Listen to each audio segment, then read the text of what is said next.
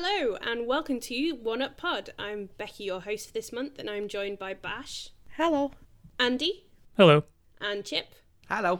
This month, we're discussing the gothic superhero splendour of Batman Arkham Asylum. Do you really think you can win?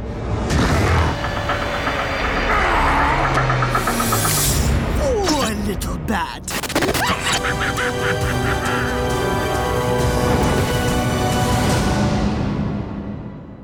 But first, how are we all? How is everyone doing? What have we been up to? Bash, I'm grand. Yeah, I'm grand. what have you been playing? Well, I've been playing about 10 games because I cannot stick to one. I like to have several on the go. It's too much to concentrate on just one, but I think the game that has probably consumed me the most the last month has been Detroit Become Human. And I would be remiss to not mention that, even though I know we're planning potentially a future episode on Quantic Dream, but Jesus Christ, it's a fucking trash game that's amazing at the same time. Yep. I love trash games that are also amazing. It's so unsubtle. It has some really problematic elements with the female character in particular. She has double the amount of possible deaths of the two main male characters. Oh. Also, her storyline, because I've done the platinum, so I've played it through its entirety 3 times in a row in quick succession. But her storyline makes no real difference to the rest of the game. I think she's literally just there for empathy. All of her chapters, they just don't relate until the very end where their stories converge. Her chapters don't relate to what anyone else is doing. It's just really typical in a way. I think it's meant to be profound, but I think it's just been done... I feel like it was unintentional that she's ended up being just like a... Like a token, almost. Yeah, it's just, you know, why is the woman character got to be the one, and with a child with her as well, got to be the one that's, you know, there for the empathy. She is the one that has all the really truly grotesque stuff happen to her. And yeah, 40 deaths, 40 possible deaths, I think it is. It's like Jesus a lot. Christ. That is a lot of death. Somewhere out there in the universe, David Cage knows that we're talking about his game, and he just puts on a little record player and it plays Celebrate for about 3 hours and then goes and has his little cry wank in the shower. That's how I feel about his games. I mean, Just one long cry What I will wank. say is that aside from Marcus being the most boring revolutionary activist, whatever, that I've ever encountered in anything, I do love the partnership or potential partnership of Hank and Connor. It's my sweet baby angel Connor. I'm very invested in their story, and I hated that I did the very good ending first, and then the very bad ending is like them two hating each other, and Hank kills Connor, and then Hank kills himself, and it's all really depressing and grim, and yeah. No. Oh, the dark timeline. Yeah, I cried at the happy timeline and I cried at the sad timeline because they were both very different but emotional experiences for me, for their story. So you've been on quite the journey since we last recorded. Yeah, you could say that. And have you finished Bioshock? I have finished Bioshock, yes. It was fucking shit. It wasn't shit. It was very good. Waste of fucking time. We got so many angry tweets about she hasn't even finished it. Oh my god, I can't believe you did an episode on it. No, we didn't really. She can read the Twitter account. She knows. But it was good for our engagement. It was. Chip, what have you been up to? I have been playing the latest, last Tomb Raider trilogy.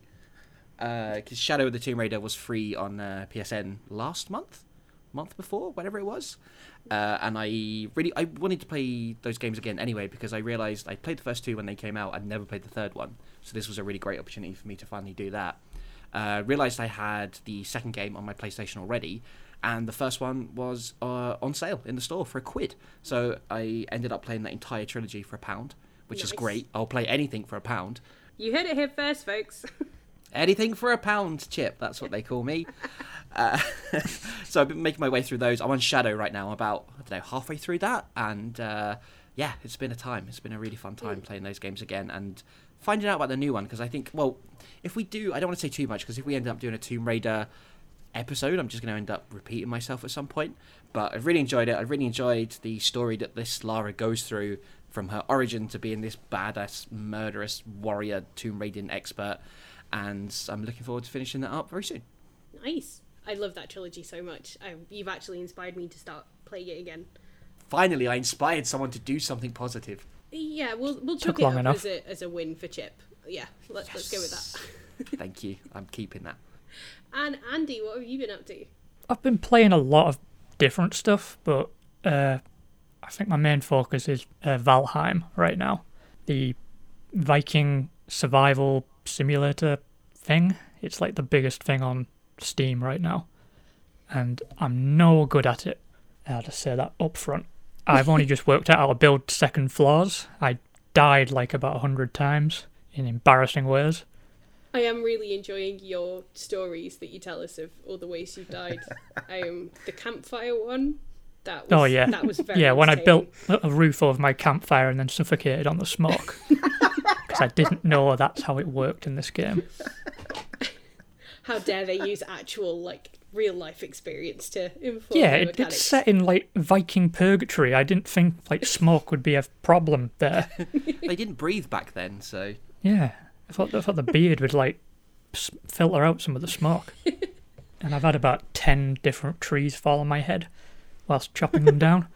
You do It's like a realise you fucking have Looney to stand, Tune. like, the other side of the tree to where you're... They make their own mind up which way they're going.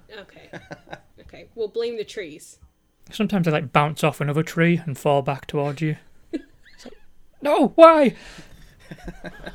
And this is why it sold like 4 million units in a month or something. Yeah. I found a giant like today.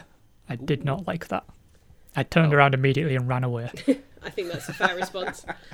And it followed me and its little friends destroyed my cabin. Oh, I was just about to say, what if it was a friendly giant? No, it was a bad giant. Before I started recording the podcast, I had to fix my cabin, which took ages. I've seen some people building like fucking the Tower of Sauron and stuff like that in the game, and I'm proud of my little shack that's got like 2 floors on it now, with no roof, because I don't know how to make roofs properly. Yeah, it's a work in progress, you know. Yeah, it's a Today, fixer-upper. a roof. Next year, maybe a door. You never know.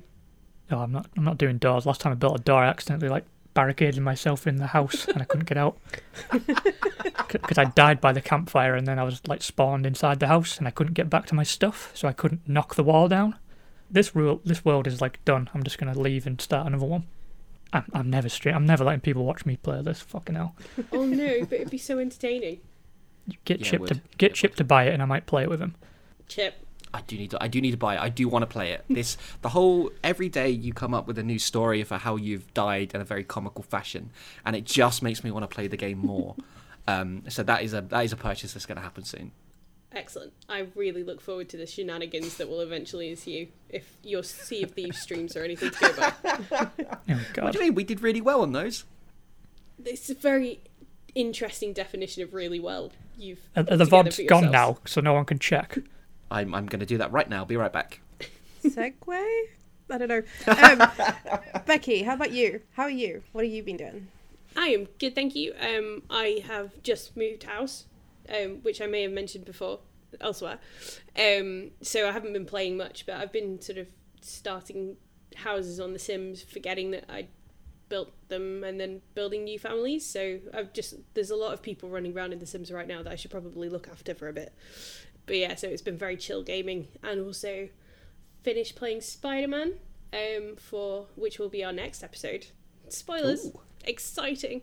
So yeah, so finished off playing that, and yeah, it's been a very nice chill time for gaming, which is good. But now I've got my brand new setup, there will be more games to be had, so that's exciting too. Woo! Very exciting.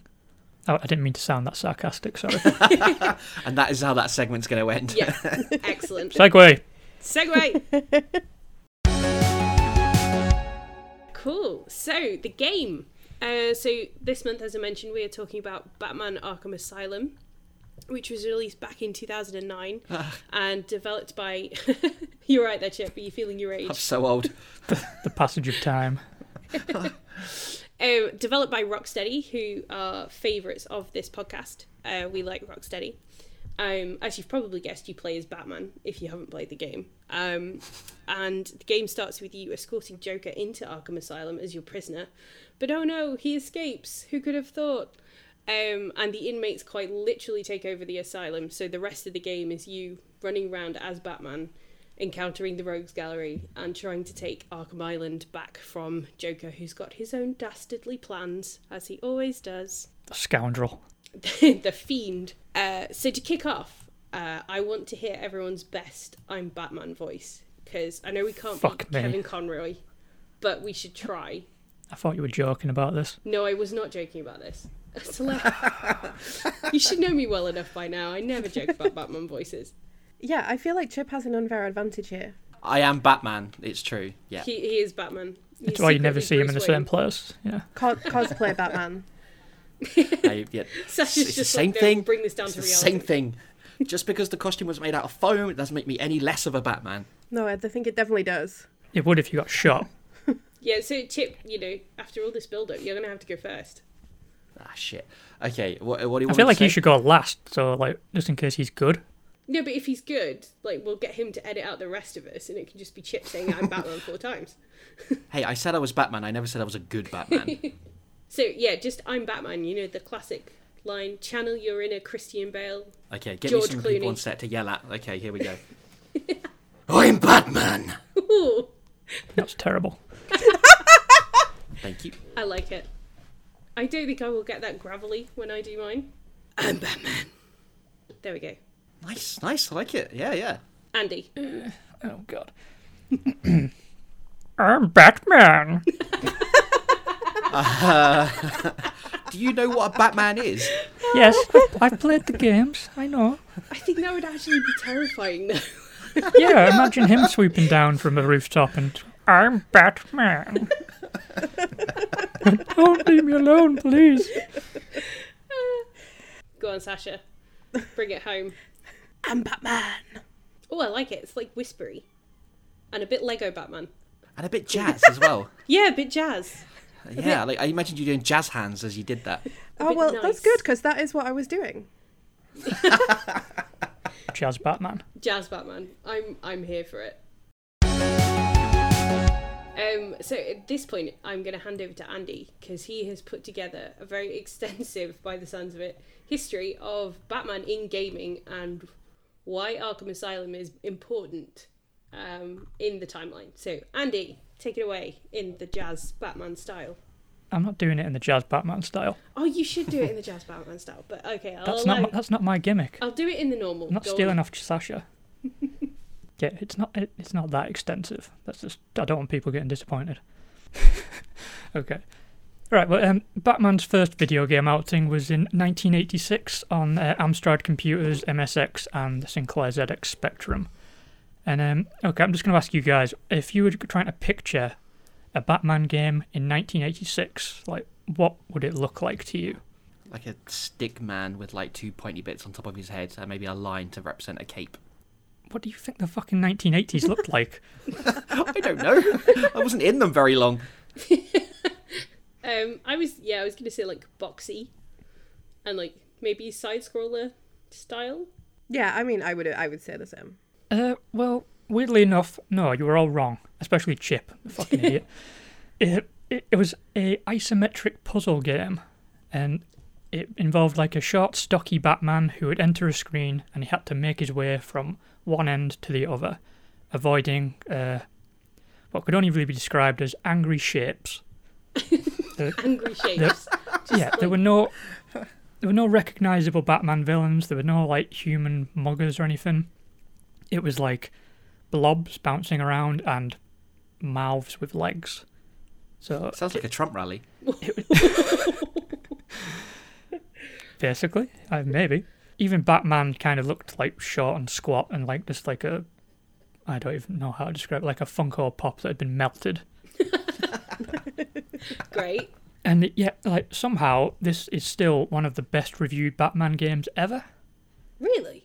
Like, I guess you have to take context into account. Like, at this point in like time, Batman media was like almost non-existent. So people were just starved for Batman. So they were just willing to like swallow this spoonful of cold diarrhea and pretend it was chocolate pudding. Oh my word. You have Like such a Trump rally. Oh, Like a God. Trump rally. Well, if we had any Republicans after the last episode, I think they're probably why? gone now. Yeah, You just why? hate listening to us at this point. They're a bunch of bleeding heart liberals. We are. Just So- like Batman. Yeah, that famous... Yeah, I think Batman's probably a Republican. Let's not go into that. Yeah, that feels like a very thorny area of discussion. Let's go somewhere else with Let's just that. gloss over that. So, yeah, after that, there was Batman the Caped Crusader, which came out on Amiga, Amstrad CPC, Apple II, Commodore 64, MS-DOS computers, the ZX Spectrum. And that actually looked more like a Batman game. It had humans and, like, recognizable Batman locations like street and sewer. And it was still shit, though. Like, it had a nice little comic book panel gimmick, but that only really worked if you had an expensive computer at the time, and I had a ZX Spectrum, so it looked like absolute shit. But at least it wasn't Angry Blobs. It was a step up, but yeah. After that, there was 1989 hit, and obviously that's when Tim Burton's Batman the movie came out. Yes. And there were 2 games based on that came out. There was a really bad one that came out on Amiga, Amstrad, Atari, Commodore 64, MS-DOS, MSX, ZX Spectrum. Absolute shite, not worth talking about. And then there's the one that came out on the Nintendo Entertainment System, which is one of the best games ever made. Agreed. It's also Hard hard agree. as fuck. It's Yeah. other than the game we're talking about today, that's probably the best Batman game. Ooh. Yeah, I think so.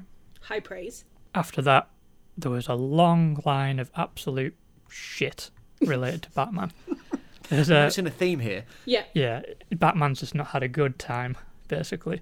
There was a lot of movie tie-ins. Batman Returns alone got 8 different games based on it, on different systems.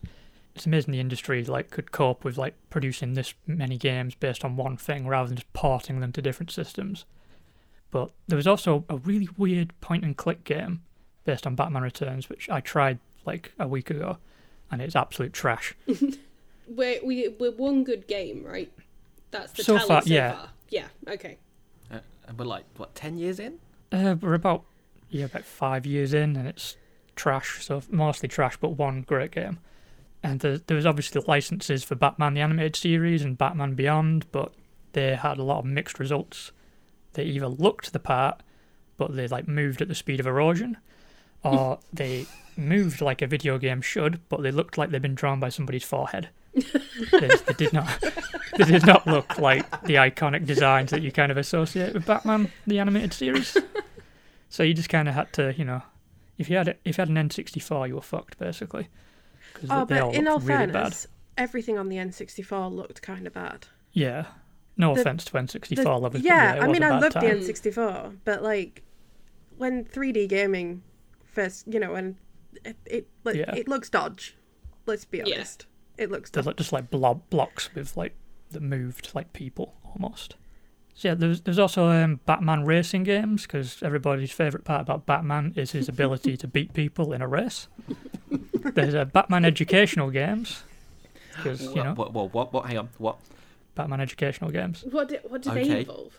like solving puzzles and spelling, and Here's to count how many parents you've got. Oh, it's a very easy one to solve for him. And there was also a Batman game that was basically Pac-Man, because that when you think of Batman, you think Pac-Man, because the names are very similar. I frequently get them mixed up. He also loves to eat ghosts, Batman. So it's a little known thing. It's covered in more in the 1980s, but he did love to eat ghosts. So basically, yeah, it was a really bad time until Lego Batman came out. And then, finally, since the first time since 1989, we had a good Batman game. And it was Lego. We did. And nobody was expecting it. And that hit just a little bit before, it was about a year and a half before Arkham Asylum dropped. If we counted every Batman game that came out up until Arkham Asylum hit, there were 38 Batman games, and 2 of them were good. oh, that is not a good ratio. Yeah. It's not, but then that 18 months of these games, that was 2 very perfect Batman games. Yeah. I'm very much carrying still like my little picket every now and again, going to go down to wherever they make Lego games and just be like, bring out the trilogy again. Because you can't get the earlier 2 on like the newest generations of console, and it upsets me greatly. So I really like the idea of you just outside the offices, the one person with a picket sign like, release the trilogy! And then She's she's back again. She's back, God damn yeah, it. she's back. TT Games, Close the isn't it, blinds. I think. Or maybe we could start the campaign here on this podcast. Like, just every now and again, drop it in at the end of an episode. Like, bring back the trilogy. And, yeah. Hashtag Lego Batman trilogy. Release the Lego Batman trilogy cut. Yeah, exactly. Oh god, no, let's not. I can't. We'll get the Snyder Can't fans have- involved. no, please, they're no. pretty productive. No. Yeah, it's developed by Traveller's Tales, so TT Games. Yeah, so it's harass them. Yeah, and Warner Brothers. It's obviously published by Warner Brothers, so... Yeah, Let, they're let's, used to being let's not harassed. use the word harass. Let's gently nudge and be Bother nice. them. Andy, don't make me cut another one of your threats out of the podcast. I'm not the one making the threats here. I am just Technically, Sasha isn't making Guiding. a threat. She's just brandishing I'm a picket. picketing. I'm protesting. Peacefully. Yeah, Peacefully protesting. peacefully loitering. It's just you and your guitar singing outside their offices. Before every anyone Sunday. says, I know you can get the Lego Batman trilogy on Steam, I don't want it on Steam. I want it on the PlayStation. I love our preemptive commenters. Did you know you could get it on Steam? Is that what you've Yes. got written on the back of your picket sign? I know it's on Steam. Yes. I didn't play Batman Arkham Asylum until probably a good 4 or 5 years until after it came out. So I definitely missed the hype when it first landed. So I wanted to ask you guys, what was it like playing it for the first time for you guys? And, your first impressions of the game, lasting impressions of the game.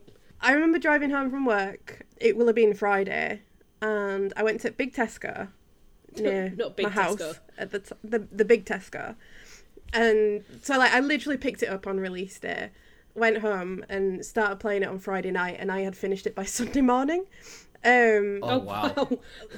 and started it again on that Sunday. So I think for me, there's a lot of Batman was the first comic book character I ever read. The first Batman comics were the first comics I ever read. The Batman animated series, I grew up on that. And on the 1989 Tim Burton film. I grew up on that. And even the 60s Batman, I feel like I've loved Batman my entire life, And, as a kid, it's that whole, oh, he's really cool and moody and he saves the day. And then as you get older, it's that thing of, he kind of can be whatever people read in him, although I do think it's a really good litmus test for what people do read in him as a character, whether he's, Spirit of Gotham and that figure that fights for those that can't fight for themselves, or whether he's a bit more of an arsehole.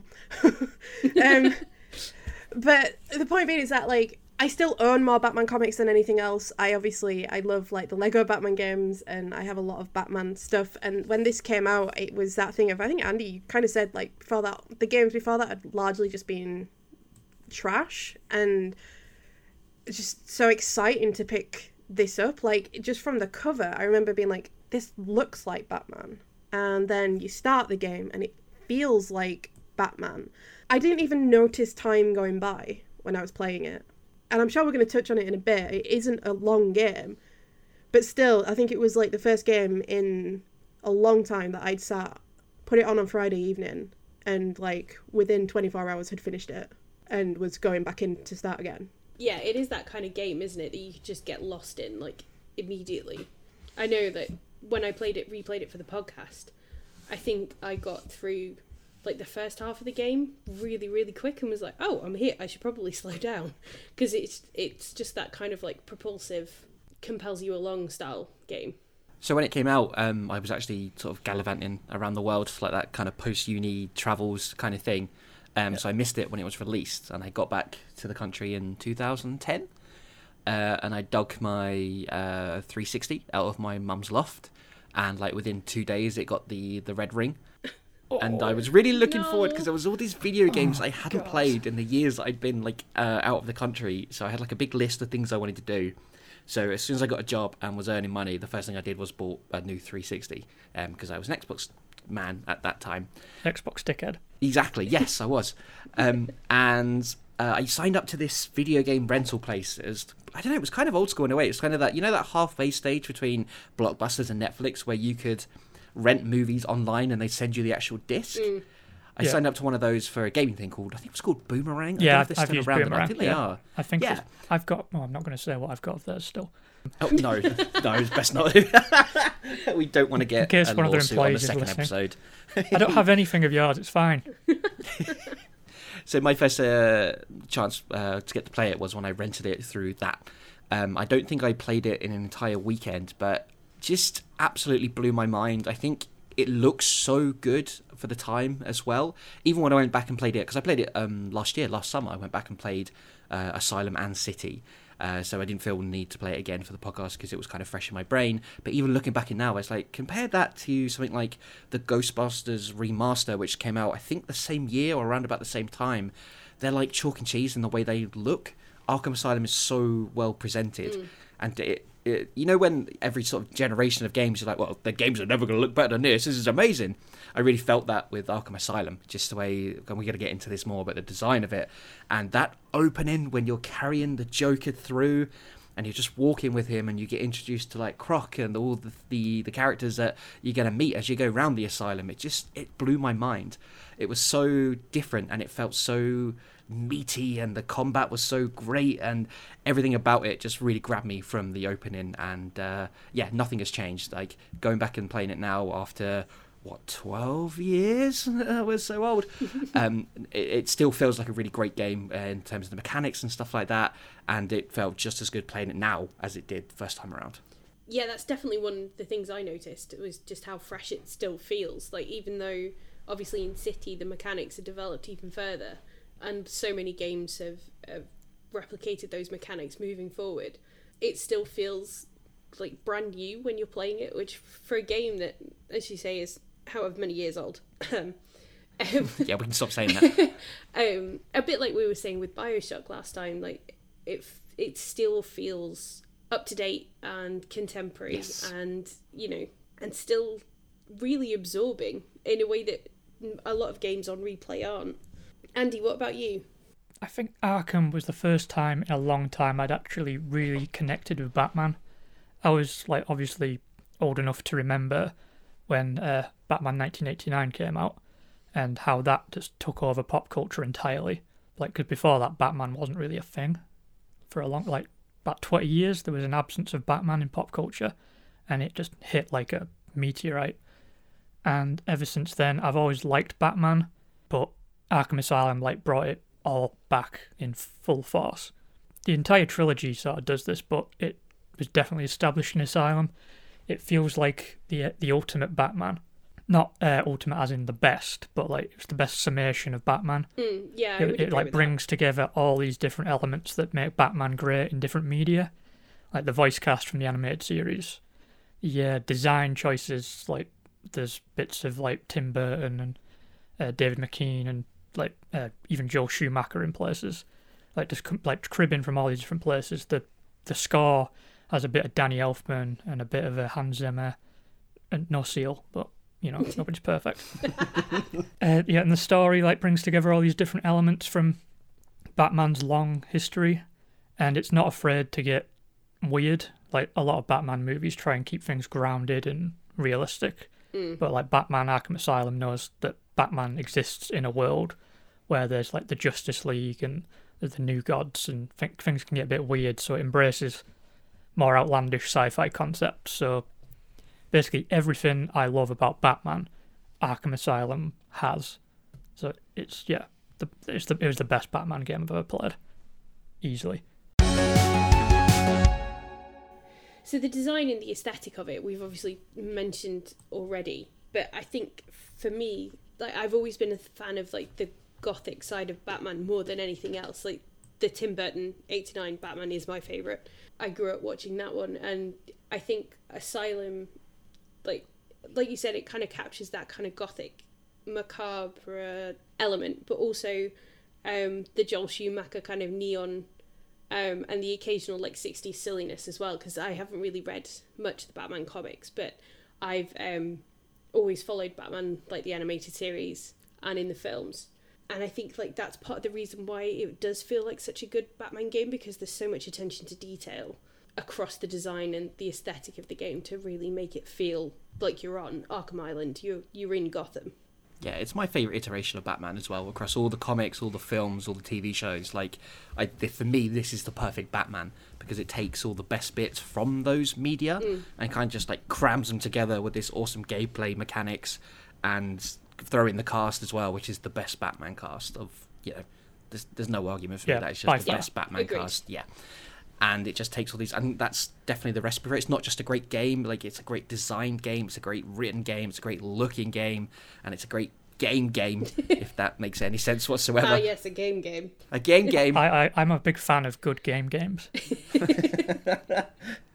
And about the opening, like Chip mentioned it earlier, like that is a great way of bringing people into that world. You're actually playing it. It's not like a cutscene.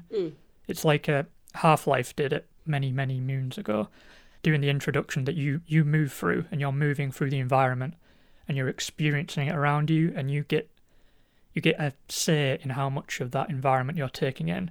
You can like overhear conversations and note like the background details, and it like tells you all this stuff about like the Blackgate prison fire and like how they're moving all these criminals in. All these little story elements are being weaved into the intro. Yes. And it's also like guiding you through these environments that you're going to re-experience again in a different context. Because it took me a while to realise, like when you're walking through, that you're walking through the that first main like area where you can do your stealth work. Yes. But you're approaching it in a different way before like the criminals take over and kind of change the geography of the whole location. And like you're taking it all in without even realising you're taking it in. Yeah, that's a really good point actually. The fact that like the game sort of flips it on you after that introduction, so you're sort of nice and settled, and yes, I'm Batman, I'm the one in control, and then you have obviously the Joker escaping and the inmates escaping, and the sort of the whole style of the game kind of shifts into that more kind of chaotic, less rigid framework that you have throughout the rest of the game, really. There's so many good parts in the intro, like the weapon scan, where like they're doing the scan of everybody and Batman sets off the alarms. Yeah. Like, so you know Batman's not fucking around. He's prepared for whatever Joker's gonna do. He's not an idiot.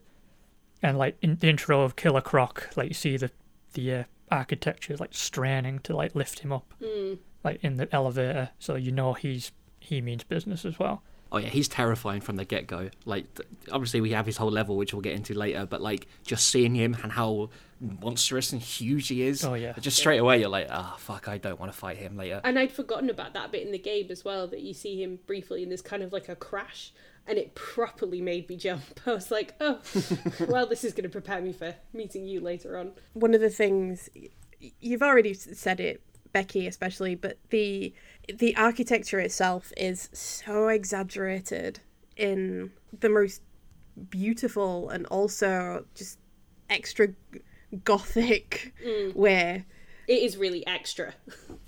and even when you consider that you spend most of the game like indoors. It's still, again, it's another one of those games, kind of like BioShock, where it's very much set in its own sense of place. I don't think you have to have like consumed that much Batman media to sort of have that picture in your mind anyway of what a Batman environment would look like, even though it's Arkham Asylum. And, you know, the having that grappling and gliding around, it feels perfectly where it should be in terms of look and style. Yeah. For the game and for Batman and the rogues gallery that's presented there. Certainly one of the things that stands out more and more every time you play it is because obviously the game takes place over one night, which I think contributes to how quick it is. Yes, I would agree. One of the things that when you are like, you know, flapping around as Batman is... That's what it's famous for. It's flapping around. Best way to describe it. It's like gliding serenely and then there's just Sasha's Batman like flapping like a bird. Flapping. pretty much. Look at my cape. Look at my fancy cape. Dramatic entrance, swoosh. Basically, What's the that's point? like that's exactly how I play it. That's like in my head. What's the point in having a nice cape if you're not going to show it off? Well, it's Exactly. What I was going to say is you do get the sense of time moving forward in the game, because at the start it's Arkham Asylum, and then, you know, like the Joker's henchmen and the inmates start taking over, and everything starts to look increasingly more beaten up, and, you know, you get that sense of that it has been taken over. It doesn't look like starts to look less and less like a medical facility.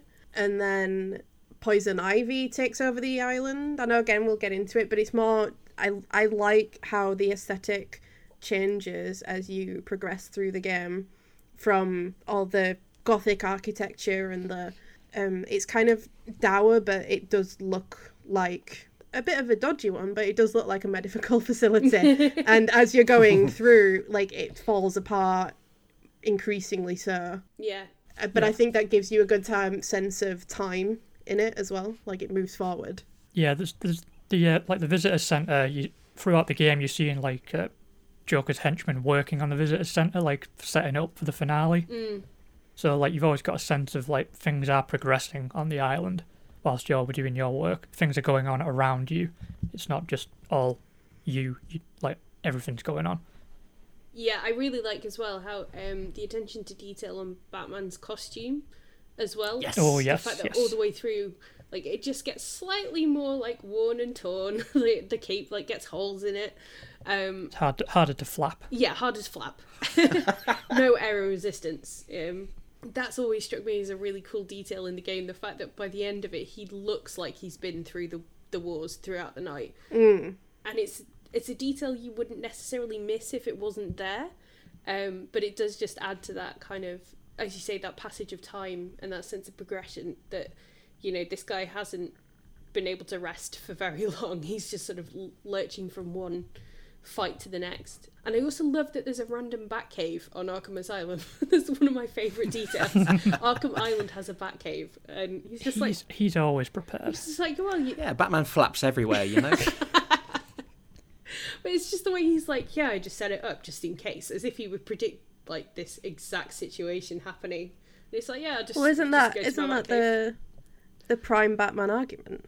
That Batman can face anyone and defeat anything As long as he's as as long long as as he's he's got had prep prep time. Yeah. As long as he's got a Batcave It's the nearby, most he'll be tedious all right. fucking counter Yeah. argument in any debate. Oh, it is 100%. But that, yeah, it in spite of It's how not inaccurate. ridiculous it seems, it also makes sense for the character that he would have created like a Batcave on the off chance Yeah. that there's like some sort of catastrophic breakout. But do you not wonder Yeah. if there's like Batcaves all the way through the world now? Like there's one near Metropolis, for example. Oh, definitely. I He's definitely got I Batcaves. hope Just like- there is. There's a whole network of just random, like, super tech caves that no one ever goes in. Absolutely. Unless Batman happens to be, like, under a crisis going on. When I moved into this house, I checked. That was the first thing I checked for. Was like, oh, are there any Batcaves Is in there here? a Batcave? Just want to know. Yeah. If you see a Batmobile leaving the garage, like, oh god, I didn't know I was sharing a garage with Batman. Fucking hell. So obviously one of the things we've mentioned already about the game is the strength of the mechanics, both sort of like the stealth and the combat. And we've already talked about how the map like shifts and changes depending on what kind of scenario Batman finds himself in. So before we get into like the nitty gritty of it, I really want to talk about the way that Batman opens doors. I keep forgetting you were going to bring this up, and every time you say it, I get more But it's confused. so, like, dull. Like, every other movement in the game is, like, really swoopy and... What, because he doesn't flap Well, I through don't them? know, it's just not very dramatic, is it? You'd think like, he would flap Yeah. through a door. I would expect... Would you? You know, like, Would you know you? in the Two Towers when Aragorn, like, opens the door dramatically and it's like, I'm here. I always expect that of Batman. And he just sort of turns the handle and walks through the door. Steps back a little bit Yeah. so he doesn't bump into it. Yeah. I don't know what you want him to do. I just expect it to be more dramatic. It's Batman. I want him to kick a fucking door down. Yeah. No, he's being Time stealthy, is- though, isn't Yeah, he? I was Time is of the yeah. essence. Isn't like one of Batman's main gimmicks is that he can enter and exit rooms completely undetected? I feel like if he's just I don't dramatically kicking down Kicking the doors, fucking door down. I'm here. Do you not think seeing I'm here to flap! Do you not think seeing a man dressed as a bat walking through a door isn't exactly low key in the first place, though? But I don't know. No, I've done like that many it's- times. All right, cosplay Batman.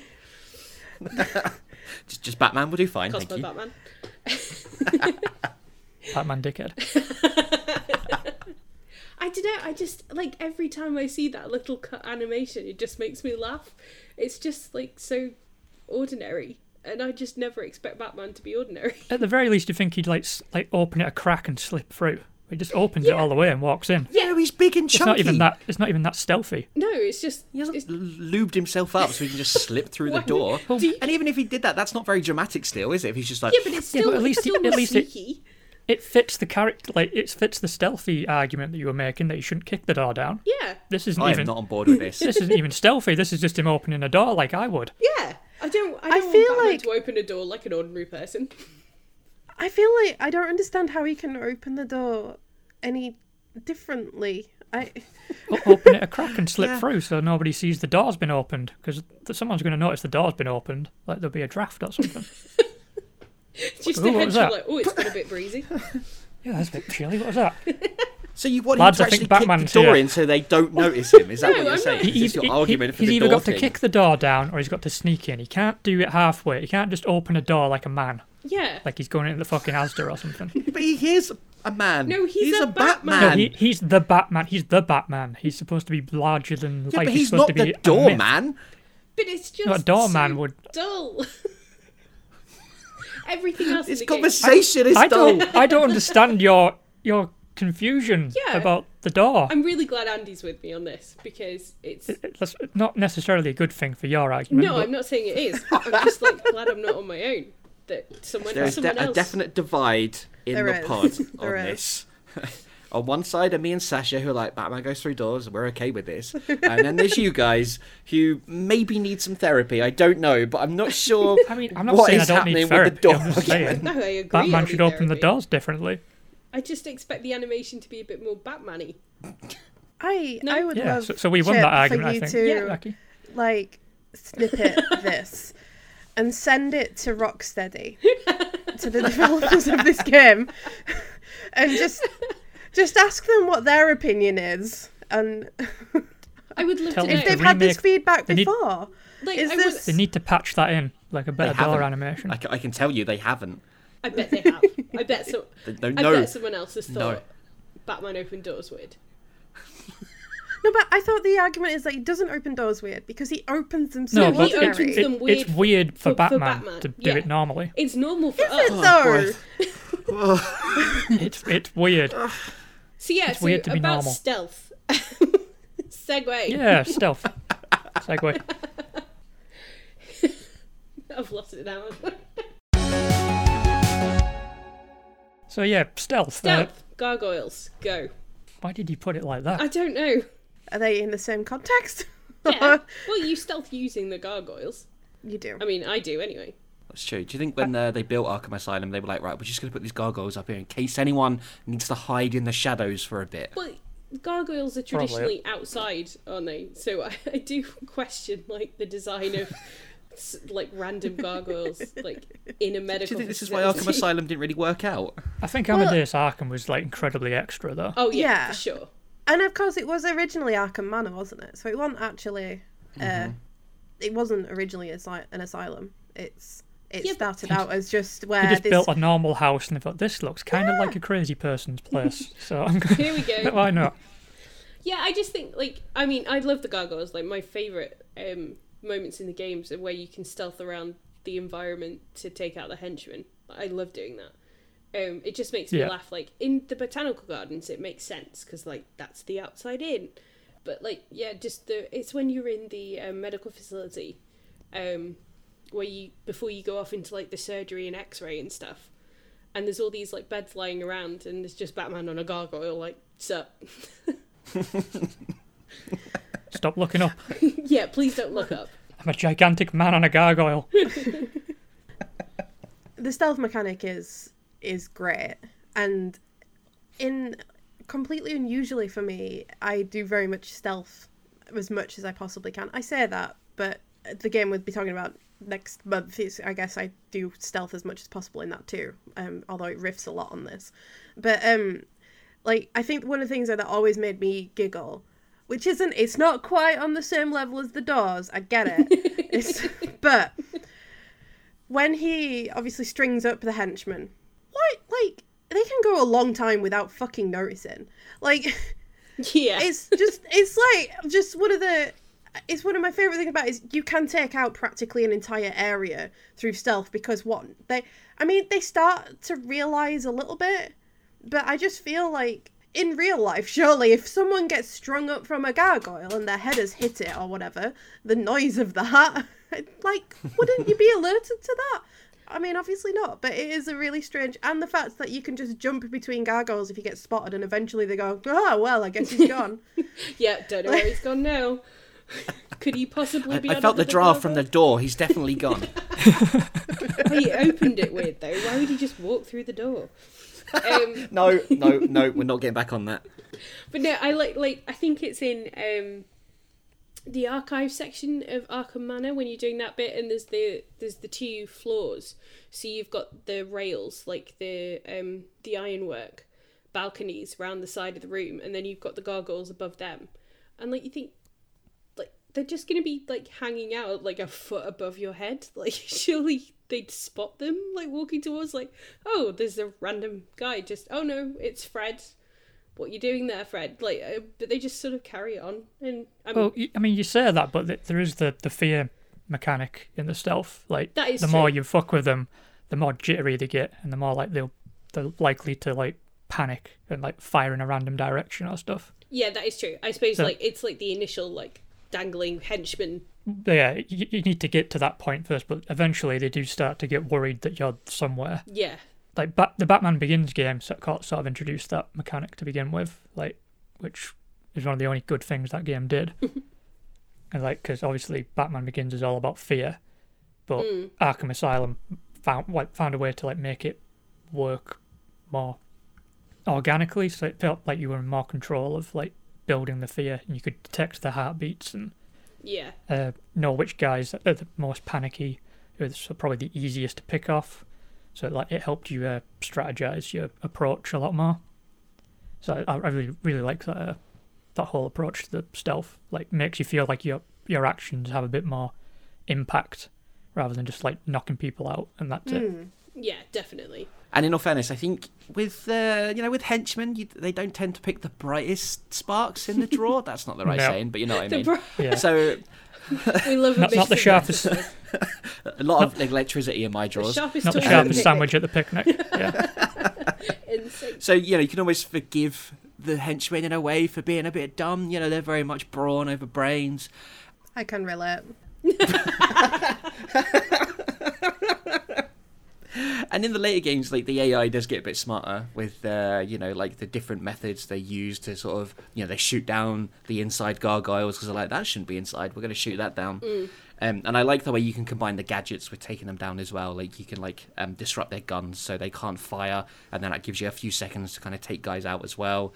So I think it was I know we're not really talking about the other games, but in terms of progression, I like the way they kind of built upon that mechanic as the games went on. Yeah, it laid a really good foundation as a mechanic, and same with the combat mechanics as well. They obviously become more refined in the later games, and also the combat mechanics, they obviously get developed further in City.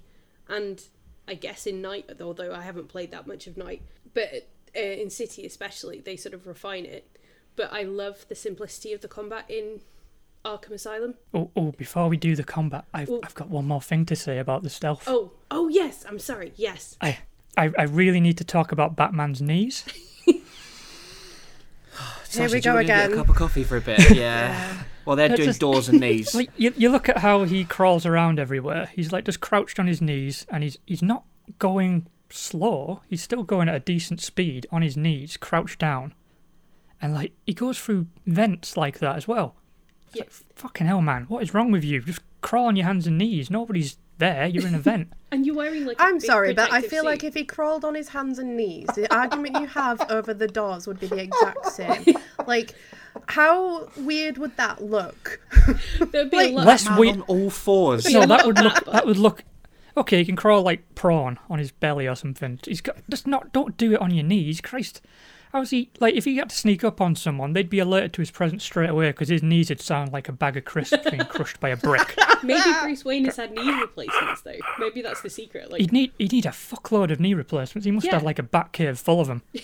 No, look, he can do 1,000,000 squats. Yeah. His muscles are well trained for being in that position for a long time. Like, it's believable. It's Batman. He does loads of squats, so he's fine. He can be in that I vent feel like all that's day. just beneficial to his but ass. what about the cartilage in his knees? Like that gets worn away. He's doing that a lot. He's doing it a lot over the course of a night, and he must have been doing it a lot beforehand. And he's also getting shot and beaten up and bitten and thrown off buildings and flapping around. Like, you know, his job is quite hazardous. I mean, I am concerned about all of his body parts, but I'm just saying he needs to take it easy Hang on on. his knees. Because, fuck me. It's not like some sort of 70-year-old, like, with arthritis. He's Batman. He's going to be He a must have 70-year-old with I bet he's arthritis. got- Yeah. I bet his knees are like as bad as a 70-year-old after that night. There's no way that Bruce Wayne does not develop arthritis after everything he does, especially on his knees. Then he'll open a door weirdly. Anyway, Well. segue. On that note, Segue. Onto the other burden on Batman's body. Combat. Boom. That was actually a good That was segue. really smooth. Well done, everyone. What is happening to us? We're professional strems, not strems, pods. We were. Yep, there we are. we're That's back. more like it. Cool. Sorry. Yes. So the combat mechanics. So I love them. I'm a button masher, and I feel like this game rewards the button masher for not necessarily being so precise. Absolutely. Yeah. It makes it look good, even if you're absolutely devoid of skill. Yes, which I'm pretty close to that when it comes to the combat stuff. I was trying to do one of the challenges where you have to do all the different combos and try and use different gadgets and stuff. And I think I scored like 1 variety bonus because I threw a batarang by accident. So that pretty much sums up my combat experience. I didn't even hit a henchman with it either. It kind of like glanced off the side of the wall by his head. So Oh well. wasn't very you tried. successful. An attempt was made. the combat in this is very well suited to my freeform style of gameplay. Just I mean, relate. it is called free flow combat, so yeah, it's Yeah. Yeah. pretty close. I love learning all the different combinations of moves and like getting the as high a combo as I can with them. This all feeds very much into like my kind of hyperfixation that I can get. It's so much fun. I even like how you can swoosh the cape as like to confuse them. Yeah. I love Like- that one. That's my favourite one. Like, I'm just going to flap at you and now you are confused. You go, oh, I got a bit of wind in my eyes. Oh, I breathe. Just watch how I go through this door. It will confuse you greatly. my eyes are watering. Well, I was almost going to disagree with you slightly there, Becky, when you said about the button mashing, but I guess the beauty of this is like, oh no, I'm going to use the freeform. You can freeform it to your own style, Yes. in that, like, I really like the counters and using all the different combos, Yeah. like... You know, we were talking earlier about like what blew your mind when you first played it, and like, you know, when you get into that real, like, you hit like the 60 combo or something when you've got loads of goons around you, Yeah. and just using all the different like the counters and the gadgets and everything all in unison, and it just looks like amazing. It's some of the best fight scenes I think I've seen in video games, just because of that system, and it's so basic in a way. Like, you've got a counter button, and then you can do all these things to block, and then different enemies require different tactics and blocks and stuff like that, and you can just link it all together in this seamless kind of free-form flow. And yeah, I love that you can fix that style to your style as well. Yeah. Yeah. 'Cause my highest combo was 15. That's good. That's a good combo. Oh, Yeah, not Sasha's- 60. Part of the combat that like I appreciate is how its lineage goes back to Prince of Persia: The Sands of Time, and then on from that it was Assassin's Creed. The way it approached attacking people, like multiple targets. Like before that, you'd have, if you had like a side-scrolling game like Double Dragon or something, you could only hit one person and like someone else could come behind you and just beat the crap out of you. Whereas like Prince of Persia, it introduced the ability to like move between targets. Like after one hit, you could shift focus and hit somebody else. It was kind of written up because it's an old game. The system wasn't perfect. It was very clunky. But like Assassin's Creed came along and that like made it a lot more reflexive. Like you didn't have to target. You could just move your controller to strike in the right direction. But it was still a little slow and wasn't quite as fluid as Arkham's combat. Like it was allowed to be a bit more unrealistic, kind of like untethered from being like believable. So like it just moves at such a beautiful fluid pace and offers so much variety in how you attack, and like the flow from target to target is just seamless. It's just perfect. Like they took a good idea and like they've just made it their own based on, you can tell that by how many games have copied like Arkham Asylum specifically, like Marvel Spider-Man and the Shadow of Mordor games. And none of those games have actually really innovated that much from the basic idea of the free flow combat, because it's just so good you can't really change it. They hit the perfect final form basically. You can add stuff, but you can't make that system better.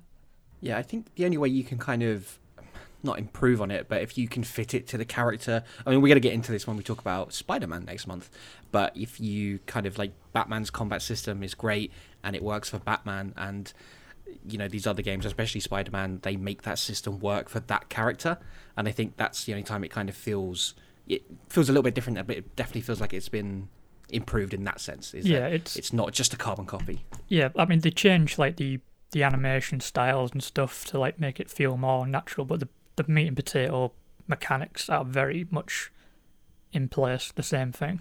It's just they've modified the presentation to feel natural for the characters that you're covering. Yeah, it's that idea of the foundation again. So obviously we have a lot of the combat just in general as you're wandering around Arkham. You get set up on at various points. But also we have the boss battles. So at various points throughout the game, I think the first one's Bane, isn't it? Who you encounter. And then you have Bane, Killer Croc. Well, we're not really counting him as a boss battle, are we? But no, we'll talk about him somewhere else. Poison Ivy. Who else have we got? The Titans in general. Like I think you fight a couple of Titans before you get to Bane, or maybe like, you fight one Titan just to introduce you to how it works, and then you get more Titans later on. Yeah. And the Bane battle is very much like a Titan battle. Yes. Yeah. Like they've got that very rigid kind of boss battle structure for those kind of characters. Yeah. So we had a question on Twitter actually from at Liam the Mason, who said, "Do you think the boss battles get a bad rap because the rest of the game is really well done, or are they just not very good?" So I'm throwing that out to the gang. I just don't think they're very good. The Poison Ivy, but the Poison Ivy one is good. Yeah, but I really like rest, the Poison Ivy one. I don't like the rest of the boss battles. They're repetitive, especially the Joker one at the end just doesn't match, like doesn't fit the character. It just feels like they kind of forced the Joker into that template, and like it's just not very inspiring when you consider how many other things the game does so well. The combat, the boss battles are way too copy and paste for me. Other than Poison Ivy, that one was actually really inventive. Yeah, and I really like the Poison Ivy one as well because it's like you have so many different elements to deal with. You have like fighting henchmen, but also you've got the vines that come out the ground, like she's shooting things at you. There's the shield, so there's a lot going on. Whereas with Bane, you're right. It's just throw a batarang, wait for him to slow down, and we'll go again. And it's not very interesting compared with the rest of the combat in the game. Yeah, no, I can see that.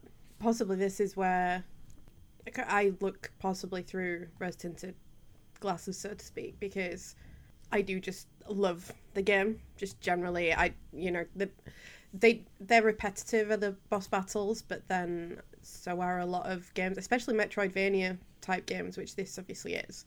At least I find when you get like a boss battle that can be a bit repetitive. And I think the other thing you kind of said is there aren't actually that many in this when you think about it, because some of the other interactions with some of the other rogues, they're not really boss battles. They're just way more interesting ways of dealing with that particular character. I do think the final battle with Joker was a bit of a letdown, but the rest of it sort of still fit for me. And I think with the repetitive nature, it helps me formulate like how to do it, if that makes sense. Like, as in, I don't think any of them hugely outstayed their welcome in terms of being boss battles. Like, you know, is it like about 3 hits with each one? Yeah. Generally speaking, 3 rounds or whatever you want to call it. So I just found I got into my rhythm with it.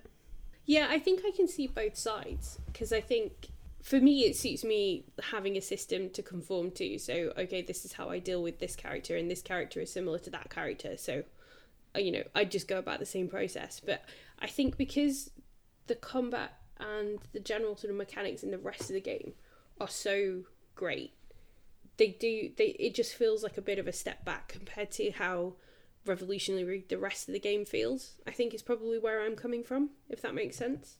Yeah, like the sequel, I think the sequels did a much better, well, Arkham City especially did a much better job of like tailoring each boss encounter to that character, rather than just like repeating the same formula. But then like one of the only nice things I can really say about Arkham Origins is every boss battle felt unique. So like it kept you on your toes, which is what I really want from. That's like, I mean, personally, that's what I want from a boss battle.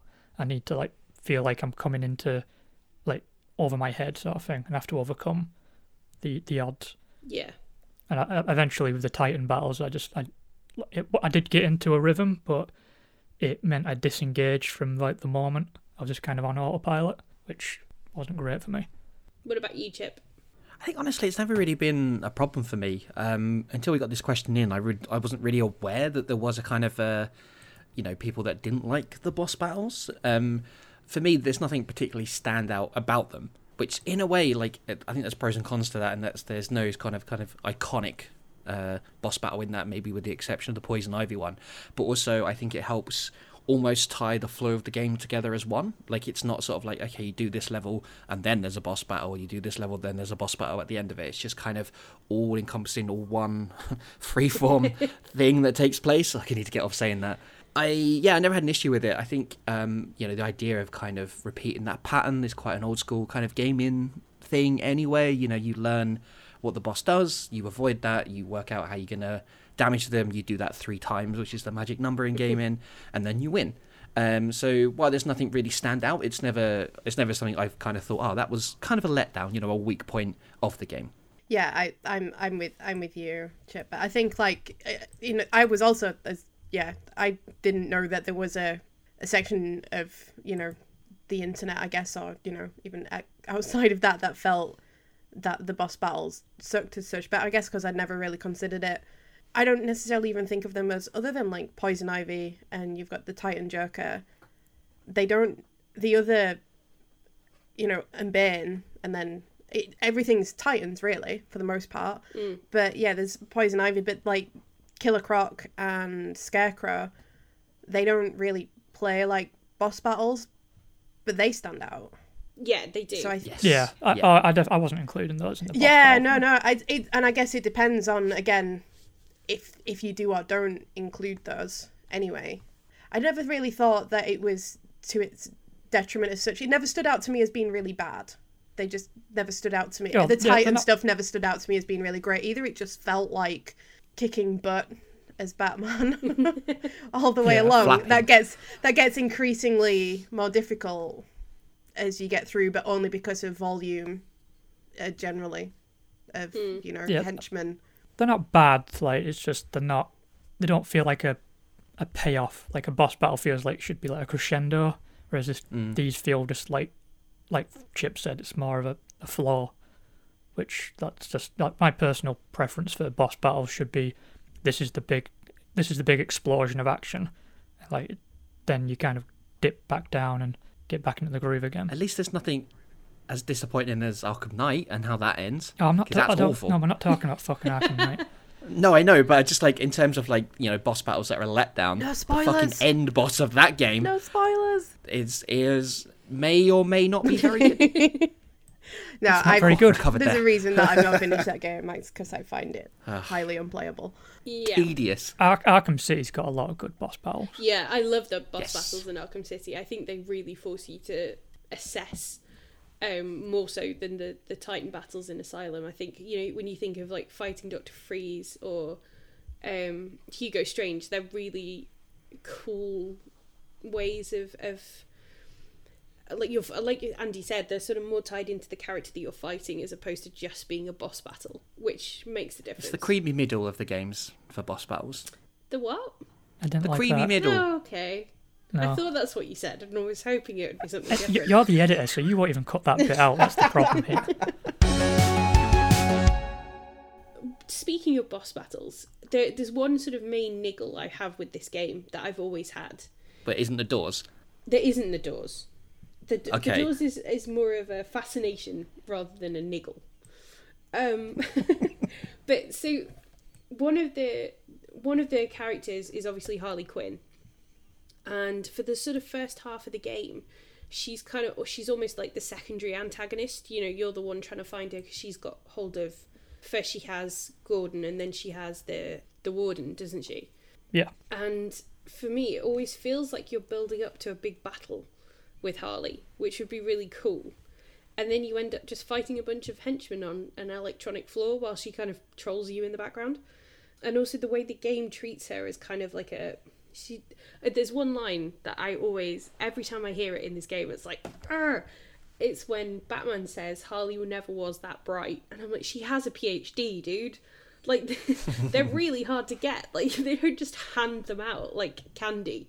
And I think the game diminishes, it builds her up to be an antagonist and to be one of the foes you faced, and then just doesn't do anything with her. And obviously she's become such a popular character since, and you know, she was gaining in popularity at the time.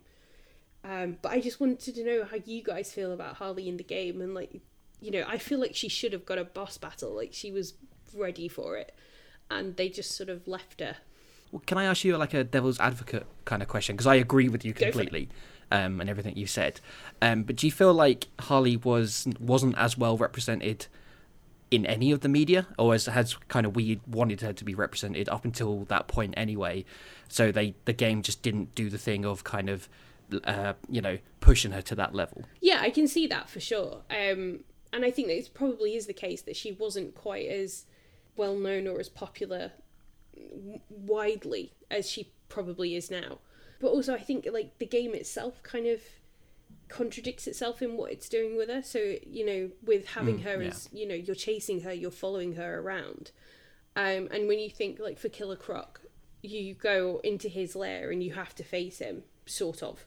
Or Yeah, it's a whole encounter. yeah, it's not just she's in a room while you fight a bunch of dudes and she controls what floor you're on. Then you just dump her in a cell. Like that, she's no threat at all. Yeah, and It never treats her like a physical threat. and the fight with her is a cutscene. Yeah.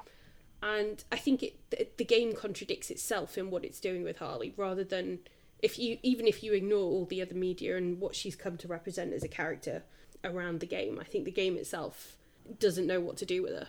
Well, I was going to say, I think one of the things that I find interesting, because I thought about it more, certainly since you know, we spoke about it briefly before, Becky, you and I, first thing to consider would obviously be that Harley Quinn, I mean, she didn't even have her own title comics at the time, so she certainly didn't have like that autonomous personality that she does now in the comics, and she absolutely is one of my favourite comic book characters currently in the DC slate from a comics perspective, and has been for a couple of years. She was very much attached to Joker at the time. I do think that the game brought her into the forefront of pop culture generally because of the new design that they gave her. That was different to the animated series, because of course she was introduced in the animated series rather than in the comics, so she was one of the characters that was the other way around. I think they don't know what to do with her. I do wonder how much of it though as well was, so the only other boss battle you have with a female character is Poison Ivy, and it's very much at a distance. Whereas with Harley, you could have only done it as a physical combat, and you have to wonder how much of that was just, did the developers maybe not know how to approach having Batman beat up Harley Quinn and you be playing Batman at the time. So I wonder if that's where that contradiction comes from, because I do think that, she absolutely is a secondary antagonist, and she very much drives the first half of the game forward. Your interactions are more with her than with the Joker, but there is that bit of the flip side of that coin is that you play as Batman beating Harley Quinn up when she would be a physical threat in the sense of, because she's very acrobatic, but I think it's, it's been proven time and time and time again, even currently in the comics, is that, and in the new animated series that she has and things like that, Batman obviously is still physically more powerful. He just is, unfortunately. Yeah, well, they could have designed a level, like a boss battle where they don't have to get physical, like they did with Poison Ivy. There would have been a way to do it where she was at a distance, but still there would have been, danger. but I think it would have been a lot harder because of the type of character that she is. And that's just me. I'm not necessarily defending it. I'm just coming at it from maybe a different perspective of, part maybe not wanting to do that. No, I think it's a really interesting point. And I do think it's something that a lot of superhero stories have to contend with when there is a male hero versus a female antagonist, and vice versa as well. I think it's just a shame because they go so far and just kind of fall at the last hurdle. And obviously female representation in games anyway is a whole other topic, and one we're not going to get into now because we'll be here forever. But it was just interesting to me that it's the one thing that they don't quite seem to be able to solve in the story. How did you feel about the DLC in City? I still haven't done it. Okay. That because that's one. Was one of the things I was going to say is that she does get her DLC as she's more of a threat in that. Obviously, I'm not going to spoil it for you when you get to it, but she, but then it's a Robin DLC rather than a Batman one. So I think that's, it kind of pits the sidekick against the sidekick in that kind of universe, But I think they do it. It's not perfect, but they do it. She is more of a threat in that, at least. Yeah, I will get there. Yeah, in Arkham Knight, like Harley's got a bit more of her own like drive and agenda because obviously she's on her own at that point. But like even then, you still don't get a boss battle. She's just a more strong presence throughout the story. It's just that the story is largely a complete fucking mess. Yes. Yeah, let's rag on Knight some more. I enjoy that. And just on the Harley Quinn thing as well, I just want to say that Arlene Sorkin is amazing, and like the character, or the way she brings that character to life is like just amazing. From the animated series to the game, she is absolutely brilliant. Agreed. Absolutely. Yeah, and I think that's further emphasises the kind of disappointment, I think, from my side. Like, yeah, because it was written by one of the animated series creators, wasn't it? Yep. Yeah, so and like obviously Harley Quinn's their creation, so it was just a little disappointing that they didn't find more to do with it, but it might have been a call from the developers or something that they didn't want to use her too much. Yeah. And I think Sasha's right as well. The optics of it will definitely have come into play. Yeah, intergender violence would be a bit. Yeah, especially given considering how big Batman is in this game. He's gigantic. Yeah, it wouldn't look very nice. It's probably more fair for him just to like grab her and like throw her across the room than like having him, because the way he punches people, it like. Yeah. If he punched me like that, my soul would just evaporate out of my body like a steam. He is a large boy. I'd just like crumple to the ground like just a pile of flesh. Chunky Batman.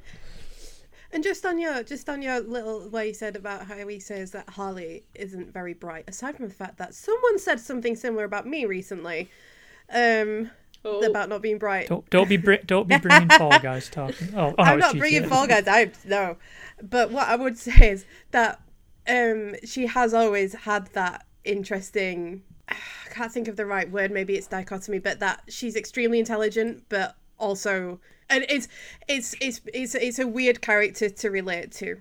I will say that the idea of that. Generally speaking, obviously, like I say, to get a PhD, she's hella smart, but she does completely fall for the Joker's BS. And just to praise Birds of Prey for a second, because I adore that film, but one of my favourite aspects of it was how she'd just snap into psychologist mode and she'd diagnose people as she was talking to them. I really loved that detail. That was a really fun detail. I will say, like, Batman saying she's not that smart, I felt that kind of fits Batman's character. He probably read a couple of books on psychology and now he just thinks he knows more.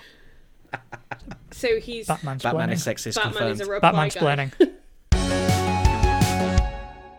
So, obviously, we've spent quite a bit of time on Harley now, and we've already mentioned Killer Croc and Scarecrow. So, I think now's the time to delve into how the game uses the Rogues Gallery, and what we think about that. Because the Scarecrow levels are really, really cool. I think they're one of my favourite aspects of the game. God. I'm terrible at them. And for some reason, like, whenever I want Batman to crouch, he just doesn't. So I get spotted a lot. But his knees are playing up, you know. He's been Yeah, in for a long see, time. fucking, the canon backs me up here. So yeah, how does everyone else feel about Scarecrow? I loved how they used him. Not necessarily the Scarecrow levels. I mean, I did enjoy them. And they were really well designed. I just liked the way they used Scarecrow to, like, tell the story in different ways. Like how they let you explore Batman's psyche. Like the part where he's walking down the corridor and suddenly it starts shifting into the alleyway. And you start to... It's an inventive way to, like, explore Batman's survivor's guilt and all the things that are constantly playing on his mind that he tries to kind of push down in order to be Batman, but it's always there driving him. And it's something you can't really do in a game unless you're doing, like, flashbacks or a really inorganic, like, monologue. It's like a nice visual way to tell Batman's story, and it fits the character of Scarecrow. Yeah, and it's the sort of the strongest bit of character work in the game as well. You don't really delve into the Bruce Wayne side of things much outside of the Scarecrow moments. Yeah, it like humanises Batman, but, like, without having to take a break from the story that's being told. It's a nice way of, like, letting you in on Batman and Bruce Wayne without, like, veering off, like, course completely. Can we also just shout out very briefly how fucking scary it is when you first enter the first Scarecrow level? Like, Just what I was going to say. Oh, man.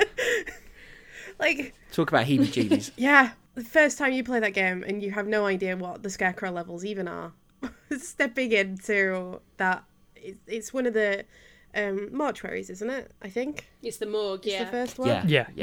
Oh, Yeah. God. Yeah, because there's the body bags on the gurneys. Yeah, and like the whole time I was stepping through it, and I'm like, oh, this is giving me like real bad vibes. Like, Even when you know it's coming as well, like, even replaying it still got me. I was still like, oh, this is really creepy. I have pooped my pants again, and I know it's happening. yep, it's rough. It's great. It's great. They're great levels. I'm with you, Becky. I love them, but I find that whenever I replay it now, I'm entering really slowly because I'm like, oh, Yeah, you know when they're... Oh, we're here. Like, with the Scarecrow levels, like, you know when they're hitting, and I remember walking for the corridor one, like, starting to walk down the corridor and just being like, oh, do I have to? Like, this is horrible.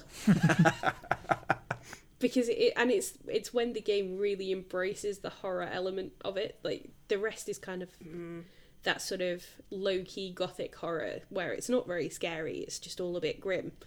But the Scarecrow levels really, like, no, we're going to ramp up the sound design, we're going to make this guy scream in your ear, and we'll do all the, like, lots of nice corpses reanimating themselves and mortuary doors flapping. Scary. Don't like them. Always comes back to the doors, doesn't it? Always comes back to the doors. I just got a door thing, alright? Yeah. Do the corpses open the doors weird, or...? No, they don't open the doors, Chip. They're dead. Why would a Oh, dead now you've person got open common a sense door? about it. That's just daft. Another different kind of scary with the Scarecrow things is the glitch, where, like, the game looks like it's crashed, and then suddenly you're back at the start of the game. I remember that first time it happened to yes. me. I freaked out. I thought, oh no, what's happened to the game? And then I noticed everything had changed, and then it replays the opening. But you're Joker, and you're following Batman being taken at the asylum. I absolutely loved that, even if it gave me a heart attack the first time it happened. It's like they're two sides of the same coin, everyone. It's like, fuck no, what's happened? I'm not playing all this all over again. It's not quite as scary as Killer Croc, but... Nice segue. Yeah. It's Killer a Croc. different kind of scary. Yeah, like heart in your mouth, terrified, oh my god, I'm gonna die scary. I hate the Killer Croc level. Yeah. That's the scary I'm not great at, as you guys know. Like, the panic really does set in at that point. You got to have the panicked? reaction Oh. times. You're so calm under pressure, No. Chip. Thank you, and I am Batman, so... Cosplay Batman. But I feel like even non-cosplay Batman, I think, shit himself doing that. Yeah. It's a really cool mechanic though as well, because there's the heart rate. No, it's not the heart rate. It's the It's the ripples on the water. Yeah. As you're walking. Yes. Yeah, it's really clever. Horrible, but really clever. I got lost playing it as well. Oh no. You know, like when you get to the crossroad, the little junctions, and it's like you can go left or right to get back to wherever it is you need to go, and I'm like, I can't remember, because I feel like Chip and I are on a very similar level with panic in scary game things. Yeah. I just fly into blind panic in those levels after, and I'm like, oh, it's gonna get me. And like, Which is good, because I just freeze, so it balances out nicely. So as long as you're Just together like, when you're just both take me. scared, like it might work. Yeah. Maybe. No, we've played enough Phasmophobia to know it doesn't work. I think the thing, like, I begrudgingly like about the Killer Croc levels is the way they use the sound design for letting, obviously you've got the sound vibrations of the water, but also like the noise of him coming up out of the water, like, and trying to work out where he's coming from. Oh, And you're God. like, I can hear him, I can't see him, where is it? Oh, I'm dead. Okay. You immediately prepare your batarang. Oh, here we fucking go. Yeah, here it is. And the way they use the music as Come well. at me, you big dickhead. Let's go. am I remembering there's two? Is there two Killer Croc levels, or is it just the one? No, it's No, just the it's one. just- It's just just the one. really Just one. long. It's a long one. It Yeah. just feels like it goes on forever. Yeah. Yeah.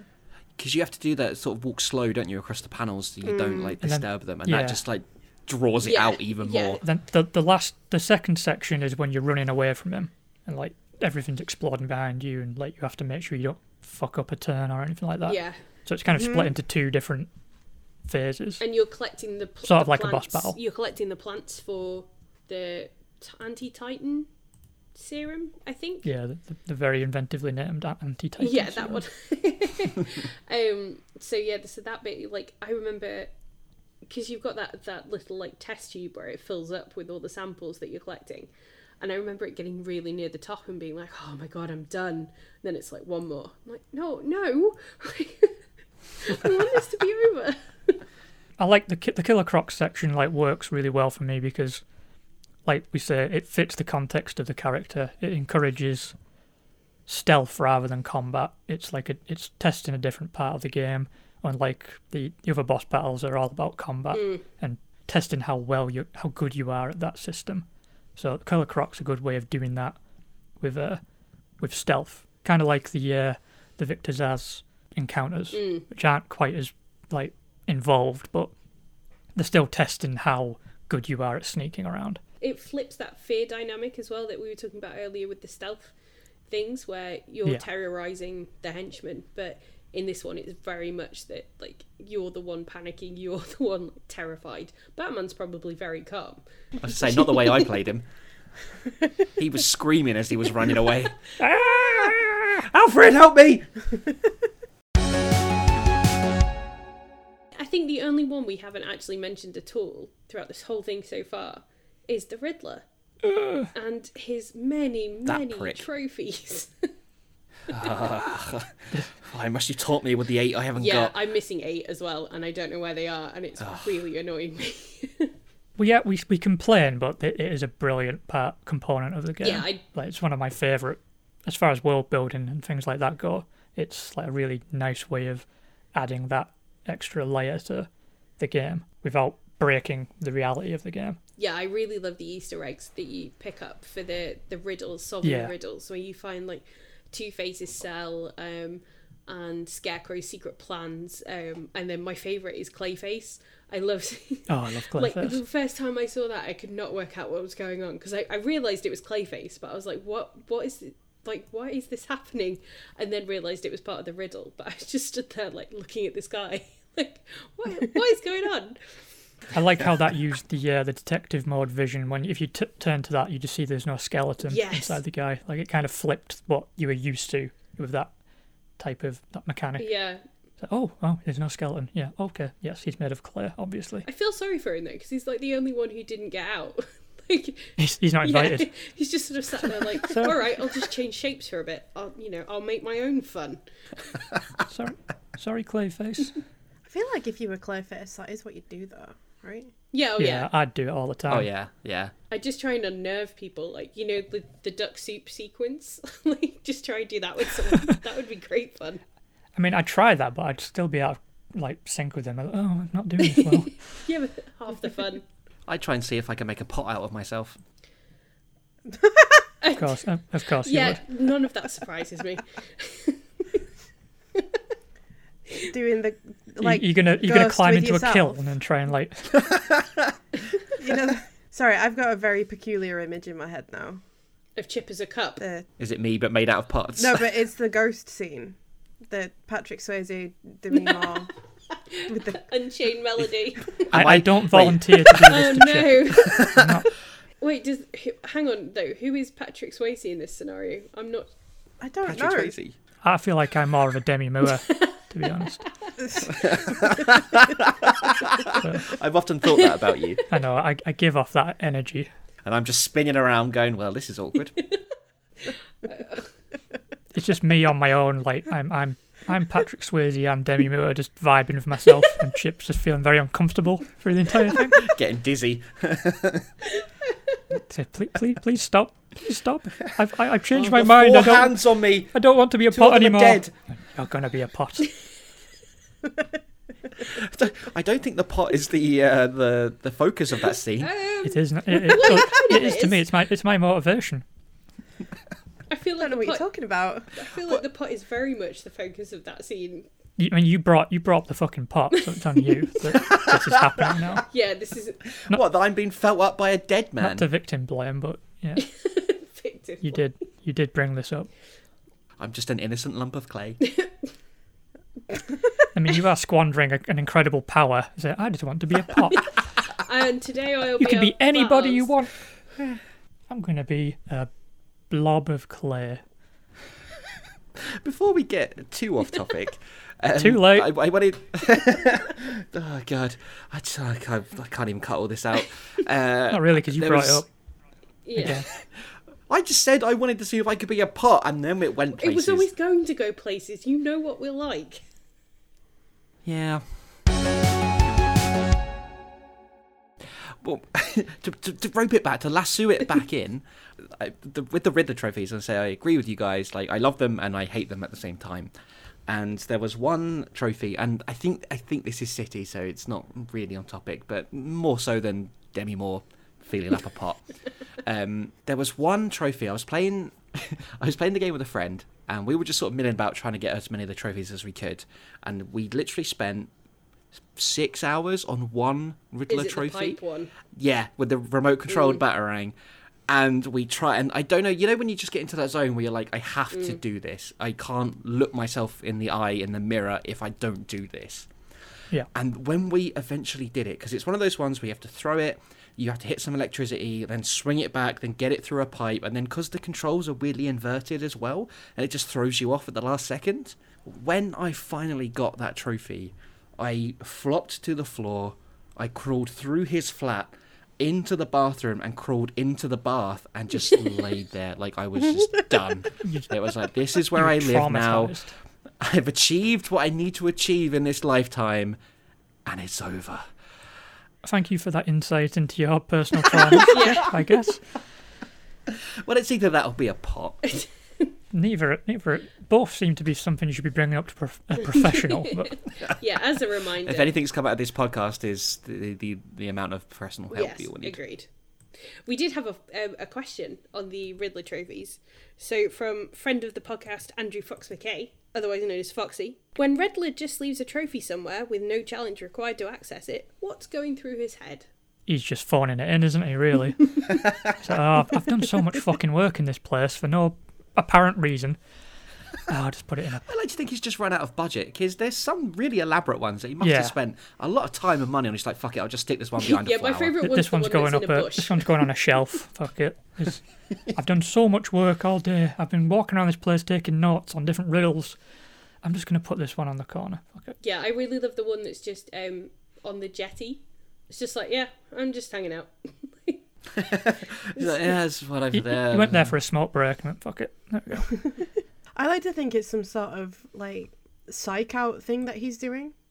That he would want Batman to overthink the fact that he's making it too easy. I like that. He does that though, doesn't he? Like he keeps taunting Batman whenever after you've solved a certain amount of puzzles. He's like, oh, they're the easy ones. Yeah. He starts getting a bit narky about like Batman doing a good job, even though it's the entire reason he's doing it, so Batman can solve stuff. So, oh, you're solving them, are you? Fucking Billy Big Bollocks. Those are all the easy ones. That was a great impression of the Riddler. Yeah, I did audition for Harley Quinn. Such a shame that Paul Dano got it instead. Yeah, I'm very upset. No. And Chip just showed up like sat in a pot. Said, "Hey guys, I'm Clayface." Anyway, from the fan casting to something to the actual casting of the game. Segue. Fucking hell, we are good at this now. I just did finger guns at the computer. Oh my god. I feel like we undo we undo the work of the pro segue when we then congratulate ourselves for a solid 90 seconds afterwards. Yeah. I don't give a shit. It was a great This is still early days. Like we just we'll take the wins where we get them. We'll get tired of being good eventually. Again, all of that is staying in. Yes, it better had. So anyway, segue. I want people to know I'm impressed with myself and Becky and I guess you guys as well. Oh, to be an afterthought. Segue. Yeah, how are you going to segue from the segue into the to the I don't subject even now? Speaking of segues, Sasha, I'm amazed that you managed to wrangle this in our last episode. Hosting is hard work with you guys. It's like wrestling jelly. speaking of wrestling jelly, The cast. the cast. No, I changed my mind. I'm going to cut all that out and just go from Andy going, speaking of wrestling jelly.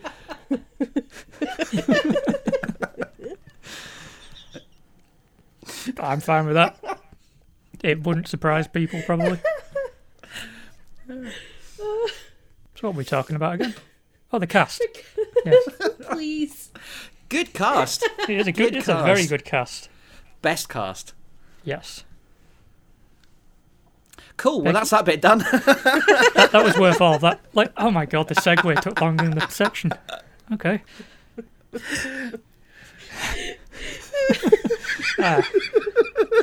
I mean, honestly though, what more can you say? Like, it's the best Batman. It's the best Joker. Like, no one's the ever best going to do wrestling jelly. It's the best wrestling with jelly. What the fuck is wrestling jelly? Difficult. It's difficult, is what it is. Oh, a simile. right. I thought it was like a thing. I thought it was like, It's not some. here comes the jelly. What?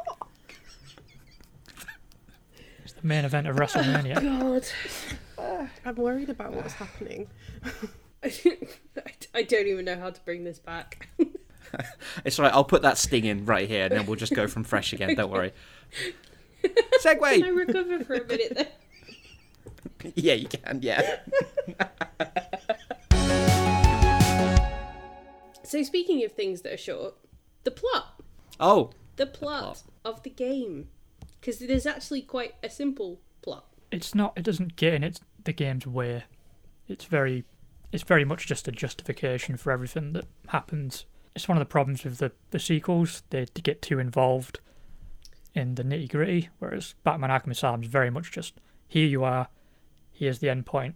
Yeah, because when I was trying to write the summary for the beginning of the podcast to just like do a brief plot, I was like, the Joker takes over the asylum and you have to get it back. And that's pretty much it.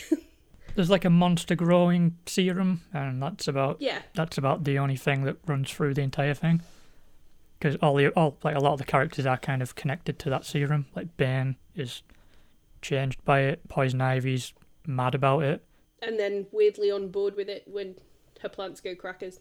I personally really think there's a lot to be said for how focused the structure is of this game.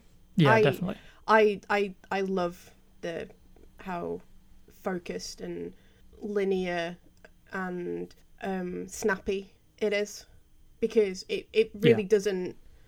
When you get to, it doesn't matter how many times I play it. When I get to the end of it, I'm always like, oh man, like that went a lot quicker than I thought every single time, and it is just so focused. And I think it does a really, really cracking job of taking something that's very well trodden, which is Batman. I mean, by that point, by the time this game was coming out, Batman was already well on his way to being incredibly well trodden in popular culture.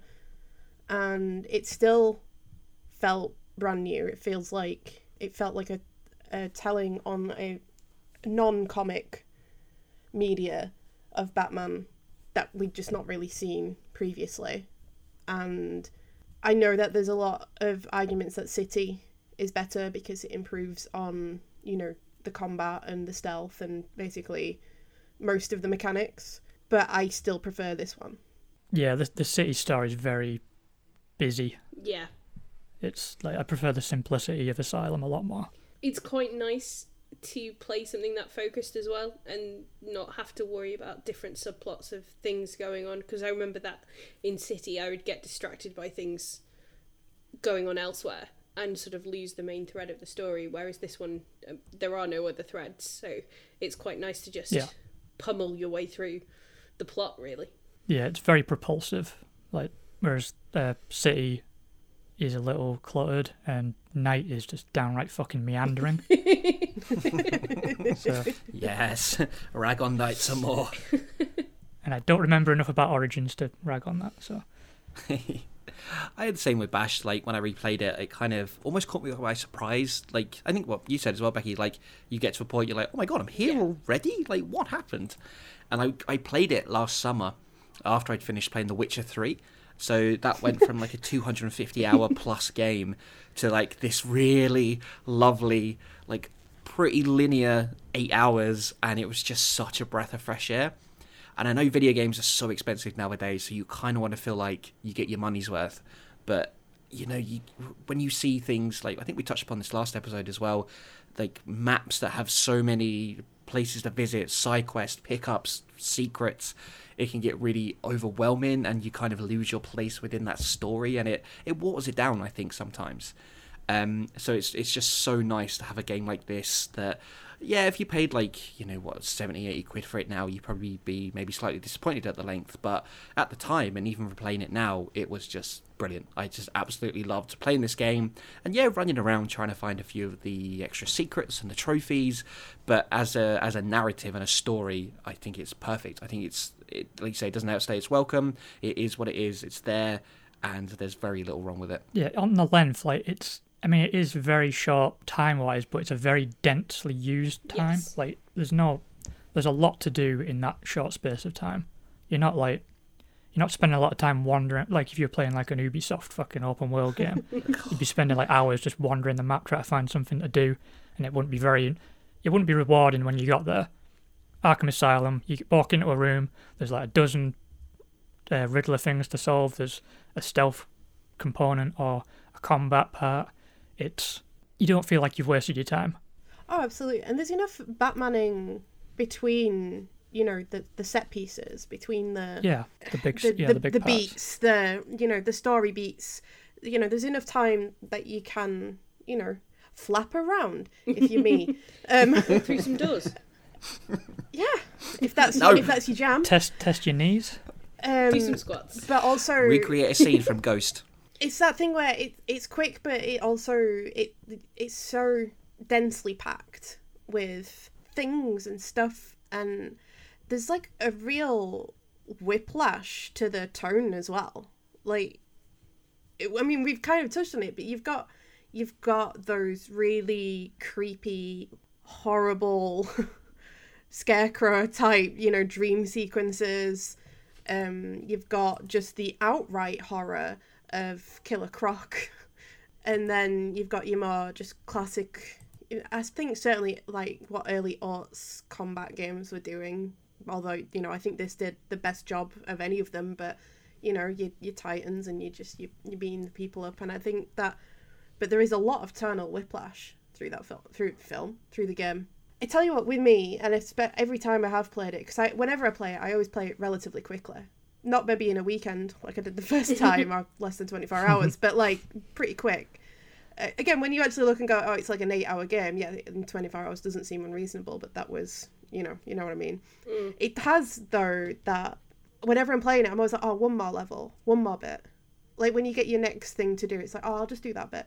It manages to pull all of that off with, when you take that step back, the most basic of stories. And I think it's because it showcases all of the best of Batman and of that kind of game for the time. And on paper, it's a game that doesn't sound like it should work. You know, one of the things we picked up on all the way through the podcast, the tonal whiplash, how packed it is, you know, the different elements of all the different styles of Batman down the years. You know, it's a real mashup of all of these things, and usually they can feel heavy or cluttered or like weirdly self-referential, but it just works, it just is, and that's quite a feat for a game to pull off.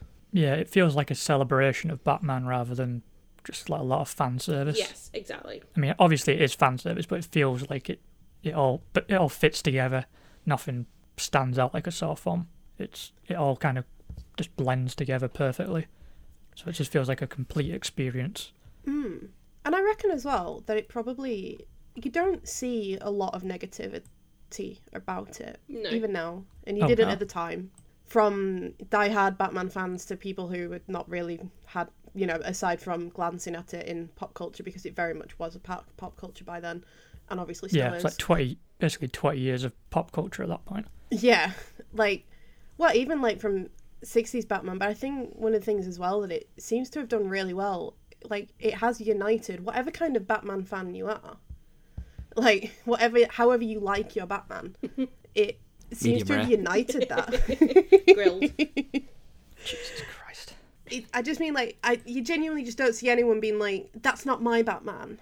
Or, you know, like, and maybe it's just because I don't see that, but then again, a game this old that's still this much, very much beloved, and it is featuring a character that obviously has got, like, coming up to, 80 years, possibly more now, of history, and yet people still go back to this game. I mean, you know, when I was doing research for this, I was finding articles from, like, literally just last year. People still laying praise on it. It really stands the test of time, not just from how it looks, not just from how it plays, but I think because it actually is that penultimate Batman. I think it's the best one. Yeah, I mean, there's a reason why it's like it was one of the first games we wanted to cover on this podcast, because it's just endured and it hasn't aged a bit. I think it was the first one we mentioned, wasn't it? When we started talking about this, it was like, yeah, we have to cover Arkham Asylum.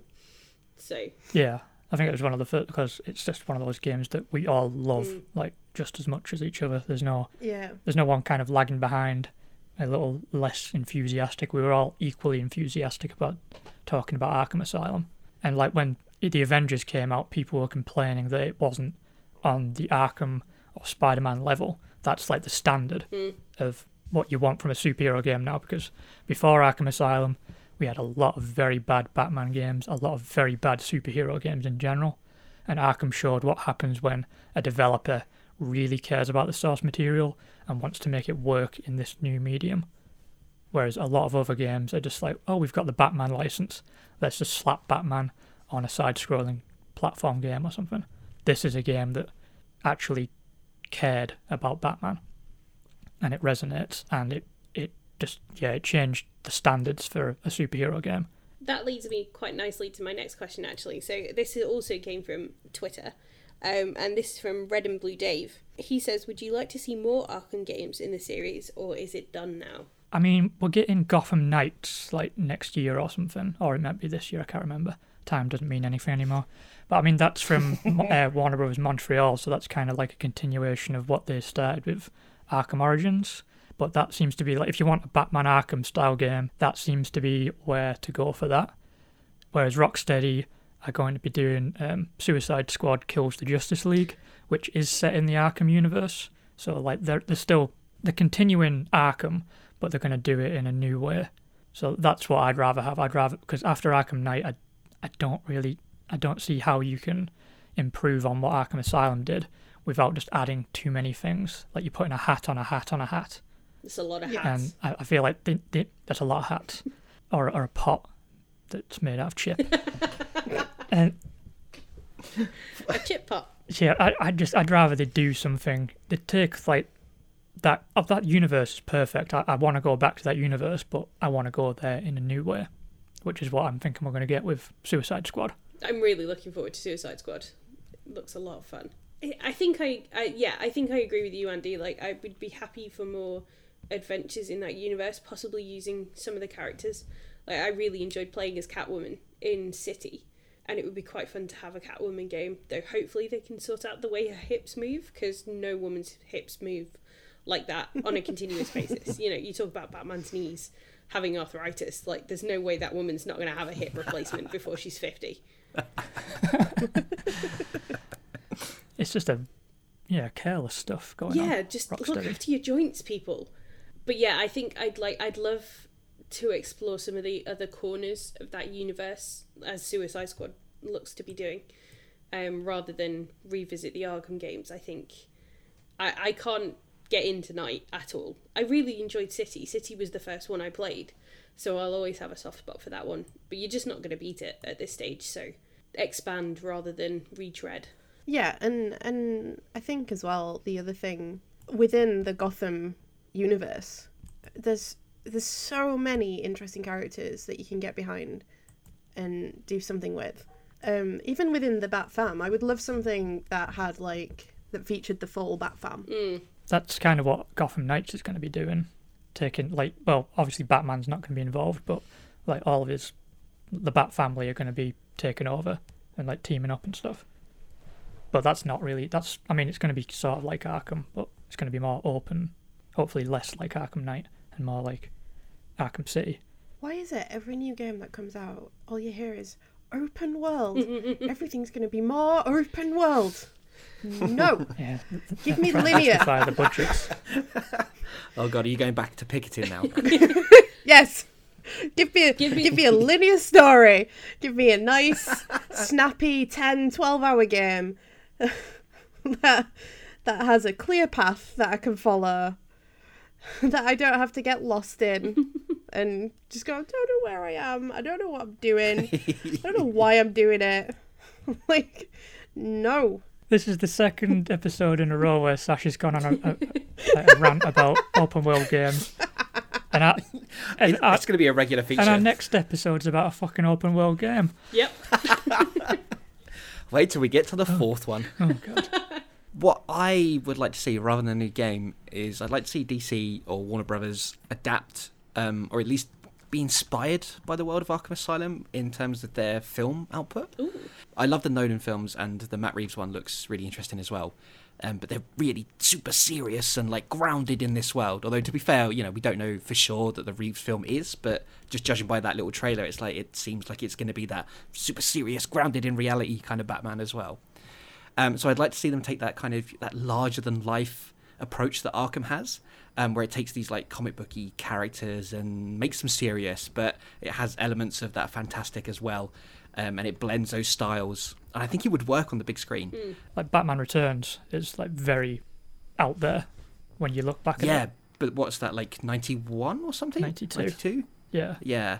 They got scared of that after Joel Schumacher. So they stopped wanting to go what big. I was about to say as well. Definitely. I think that kind of like anything that gets away from that reality base is, and they just panic and they think, oh my god, it's a campy Schumacher film that didn't do very well.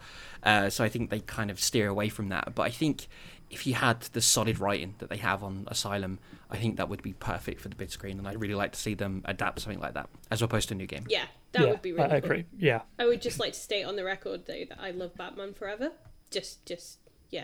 Of the Schumacher. Me too. Batman Forever is really I'm good. with you. Ones. Yeah? Yeah. Cool. Okay, glad we're on the same page there. Yeah, it's like Batman. Like the first Tim Burton Batman was kind of held back. Then Batman Returns went full Burton. Same thing with Batman Forever. It's you can see the elements of Schumacher, and then Batman Forever just goes. No, I mean Batman and Robin goes full Schumacher. Full bat nipples. Oh, that's too much Schumacher. It's way too much Schumacher. I mean, I admire it. R.I.P. It swings for the fences and then leaves everything behind. Cool. Okay, so any final thoughts on Arkham Asylum before we turn to our recommendations for this month? Best Batman. It's a lot better than Batman Arkham Knight. Oh. It's so stabbing yourself in the eyes. So I'm guessing from this energy that none of us like Arkham Knight. When it doesn't force me into a tank battle, I do like it. But then I hate it. So it's all over the place. Yeah, I like the combat in it, but getting to there's a lot of good stuff, but getting there is an absolute fucking nightmare. Okay, so to finish everything off then, we're going to go around and give our usual game-related recommendations for this month. So I'm happy to kick things off. I'm going old school. I'm going to recommend some tabletop RPG stuff. There's a company called Dice Goblin who do really cool dice sets. I bought one for the Strawberry set for me because of Strawberry Rampage and our GTA streams, if you've ever seen those. And also bought Chipper set, and they're really nice guys to deal with as well. They were really friendly. They are at Dice Goblin UK on Instagram, and they've got some really cool sets, and they're bringing out new ones all the time. So that's my recommendation for this month. Chip, you go next. My recommendation for this month is Batman Arkham Asylum. Oh, We've already covered that, you fool. The comic book. look at us cross medium. God, what a wanky voice. Yeah, it's a comic book that I thought I owned but seemed to have misplaced. I knew it was going to be my recommendation for this because, on theme.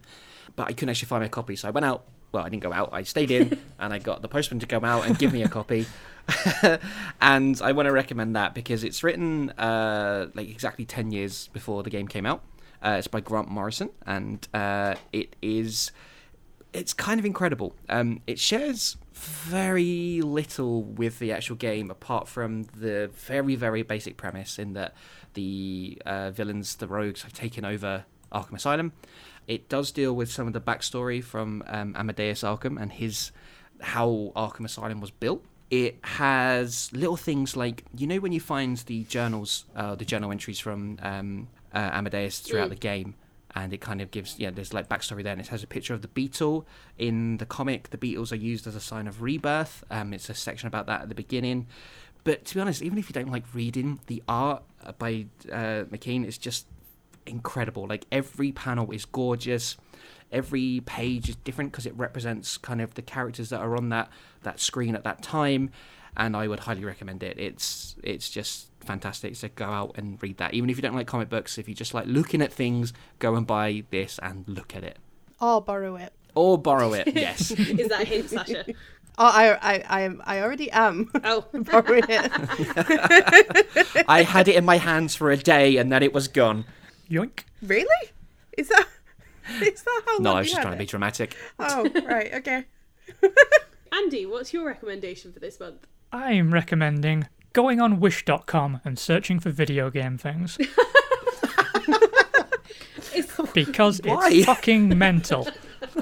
You go on that, you just get about half a dozen Switches, which are actually just PSPs painted blue and red, and they've got contain 1,000 games, and they're fucking PlayStation games, or you'll get a miniature PlayStation knockoff that has Mario Maker on. They all have Mario Maker on apparently, which they won't, and fake controllers which probably have bees inside or something because it's Wish. Oh, Chip would like I this. feel like you're recommending this because you got burnt recently on Wish. No, I don't go on fucking Wish. I just go on it to look at stuff.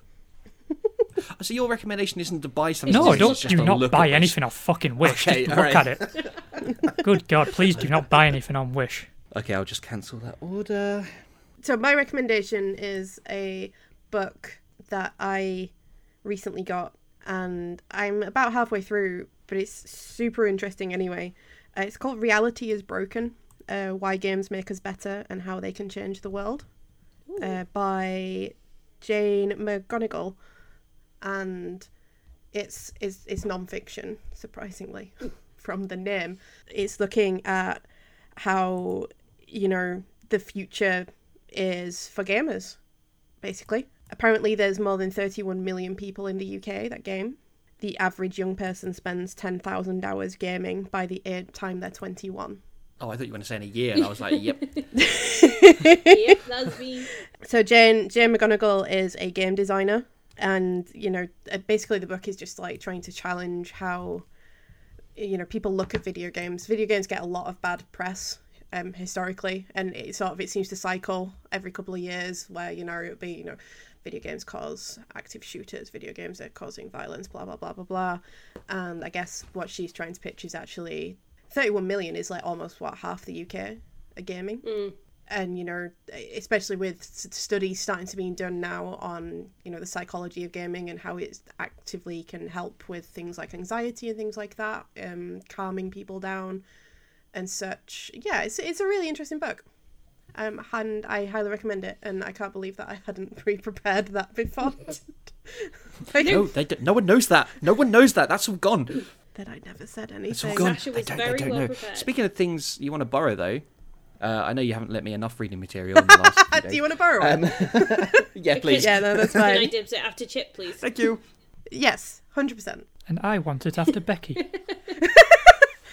Right, with the book, we'll go around the FSG. Let's agree that. But no, definitely, it's a really interesting read, and I'm quite keen to finish it. As like I say, I'm about 2/3 of the way through, but even without finishing it, I still think it's really interesting to read, you know, a really informed perspective as well, because she's a video game designer herself. And it's because it's quite modern. I didn't realise quite the extent of how big gaming was, and I suppose it's because a thing I don't always take into account is like mobile gaming and stuff. Yeah. But it still is a totally valid form of gaming, 100%. So that is my recommendation. Cool. Brilliant. Very smooth. Loved it. Thank you. Okay, well, I think that's all from us this month, isn't it? I think so. You got a lot from us this month. A lot. A lot. Probably some of it you didn't want as well. So any Ghost fans, we're sorry. All quality stuff. Thanks everyone for listening. Please like, subscribe and review wherever you get your podcasts. We are on all podcast platforms now, I believe. Chip? Yes. Yes, you didn't sound sure then. Yes? No. No. All the good ones, Yeah, all the anyway. good ones. If we're on it, it's a good one.